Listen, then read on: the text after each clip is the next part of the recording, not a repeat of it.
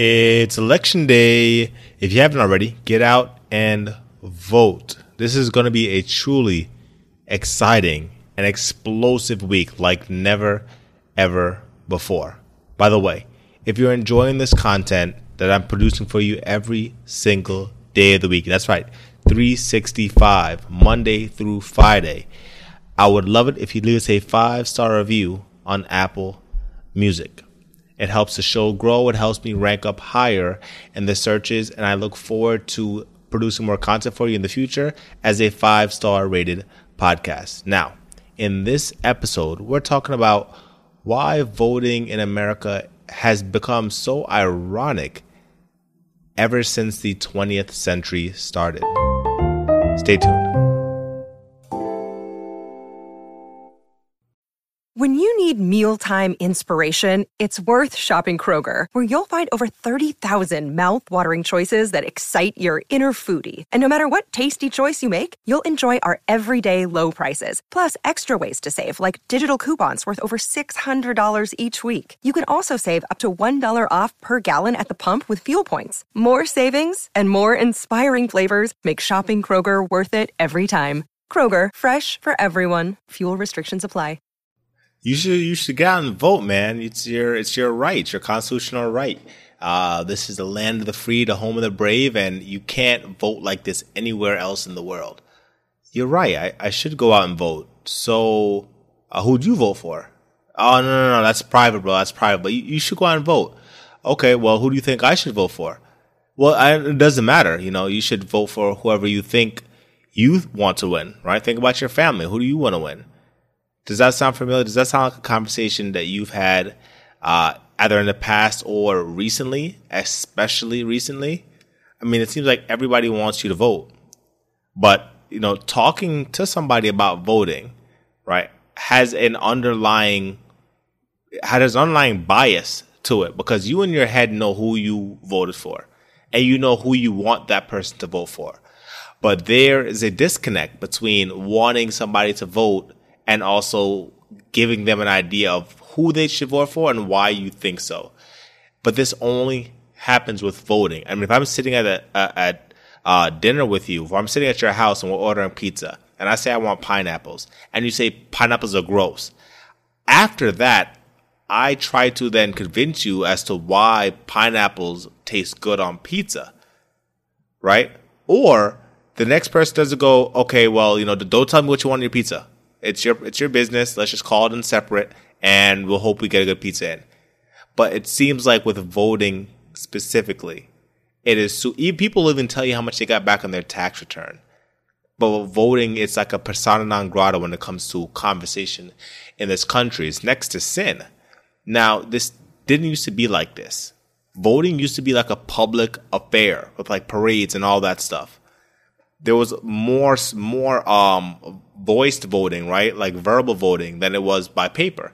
This is prior to the 20th century, before the Australian voting came to America, right? Before that, it was a regular thing. People didn't want it to be secret. People wanted it to be public. But for some reason, it switched to now this big secrecy, which, I mean, I understand the pros, I understand the cons to it. But when you're having a conversation, even within your family, it's still kind of a weird conversation to have.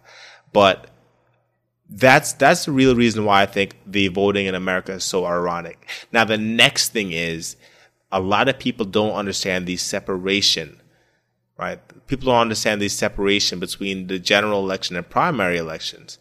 Now, what does this have to do with the market? What does this have to do with Market Ventures podcast? And mostly, right, money. We talk about money in the podcast.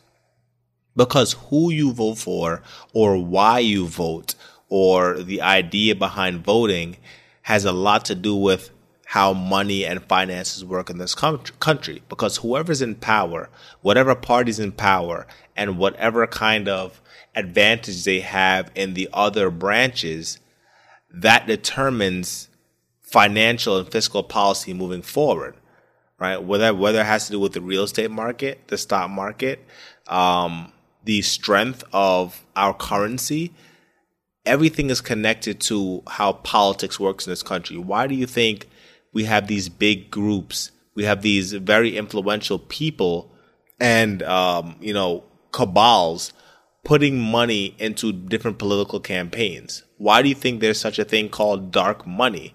Why is it that the government knows and understands that these nonprofit groups invest in political campaigns and that money's not reported back to the American people, right? Why is it that Donald Trump can say Biden took money took millions of dollars from CEOs of big companies, and Trump will say Biden did that, and Biden will say, oh, I averaged $43 per donation. So the government understands, and people who make a lot of money, right? People and businesses and companies who make a lot of money understand that it's imperative to have these interest groups and to impact voting as much as possible, because they know whoever is behind that desk, and the majority that's behind the desks in the Senate and in Congress and in the House, all of that matters when it comes to their money, right? Their paycheck at the end of the day. So it's important for us to understand how these things work.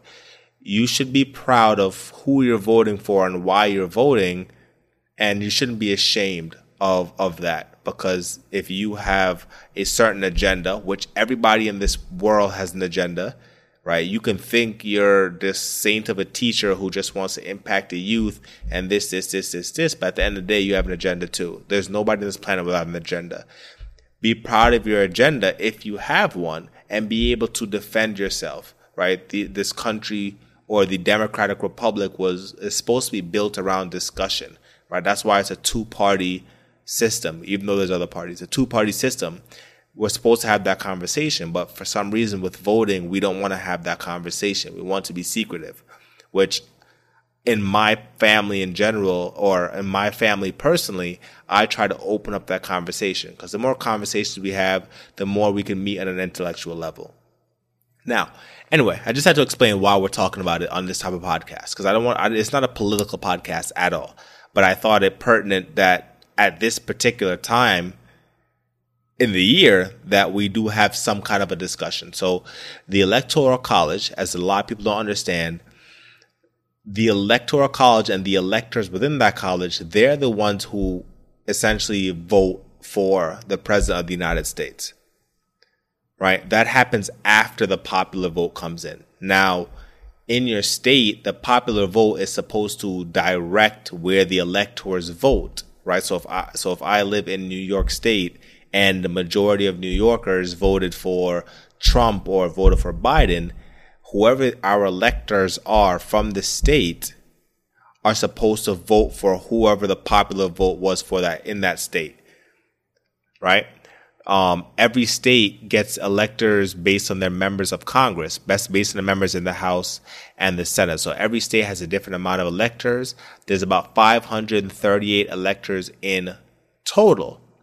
Now, on election night, which is going to be tonight, after tonight, they're going to give us a projected winner. And it probably won't be tonight. It'll probably be a couple days after this, because we have a lot of mail-in ballots. But they'll give us a projected winner based on the popular vote. Like, hey, this guy got the most votes. Theoretically, he should win. And it's he now, he, she, hopefully he, she, and later we'll see. Now, it's funny because the Electoral College doesn't actually vote at the same time, right? The Electoral College actually votes mid-December. So for the next month, our projected winner may not be the winner, which has always been, again, an interesting thing in American politics, because you don't actually know anything for about a month, which I don't think the stock market's going to like that. We'll see. Now, after that, which is even funnier, Congress doesn't actually count those votes until the beginning of January 6th, I believe. So we vote in November, the beginning of November. We get told a winner later on in November, a couple of days after.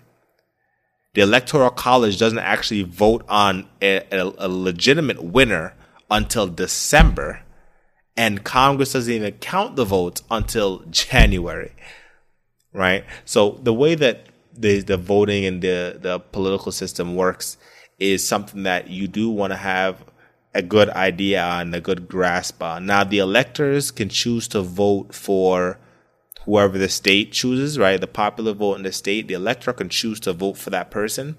But there have been instances where, say, you live in Pennsylvania and the majority of Pennsylvanians vote for the Democrat, the electors within that state can still vote for the Republican. They weren't bound to law, right?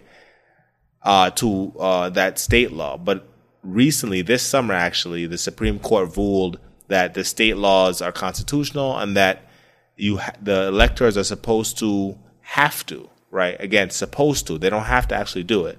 But by law, they're supposed to vote for whoever the popular consensus in the state voted for. Again, this didn't happen until July 2020. So imagine before July 2020, the state laws weren't deemed constitutional and electors could have voted for whoever they wanted to. So this election may be a little bit different, but again, there's still that gray line in the sand. Now, I will say this. Consider being more active in non-presidential elections, because understanding the importance of having the correct electors there, right? Having the correct members in the House and the Senate, which we do vote for directly, right? Our popular vote elects the people in the House and the Senate, our popular vote, right? So we vote directly for our representatives. Being more active in those elections allows you to have more certainty in your vote during a presidential election year, because now you know when you send your vote in to the Electoral College, the members of the Electoral College, the electors of your state, were put there by you. If you're not somebody who votes until the presidential election, the people that you're giving your vote to, you didn't vote for them. You didn't put them in office. So you don't know whether or not they're going to listen to your vote. So the idea is to be more active in those elections as well, so that you can really justify making the vote come the general election day, right? Which is today. But the most important thing I want you to get out of this is understanding the power of the vote, understanding that it's okay to communicate your feelings on a particular topic, regardless of how our society wants to make it secretive. The idea is to have us to come together and have conversations and discussions. So I hope you enjoyed that politically non-political episode. And I hope you enjoy the content today. Remember, go out and vote. It is your right and ability to vote. A lot of people do not have that opportunity. Just keep in mind what I said for the next 4 years. Should your candidate win or not win or whatever the case may be, let's just be more active in picking the people who represent us, because at the end of the day, it does. Every 4 years, it does come back around, and it does end up being very, very important. But for our new listeners today, you can subscribe wherever you get your podcasts. You can write us on Instagram or message the Facebook page at Market Adventures Podcast. Thank you so much for helping us grow as a community by sharing this show, and keep the show ideas coming. I'd love it if you could leave us a 5-star review on Apple Music as well right after this episode. I've been your host, Alex Cunningham, and you've been listening to the Market Adventures Podcast.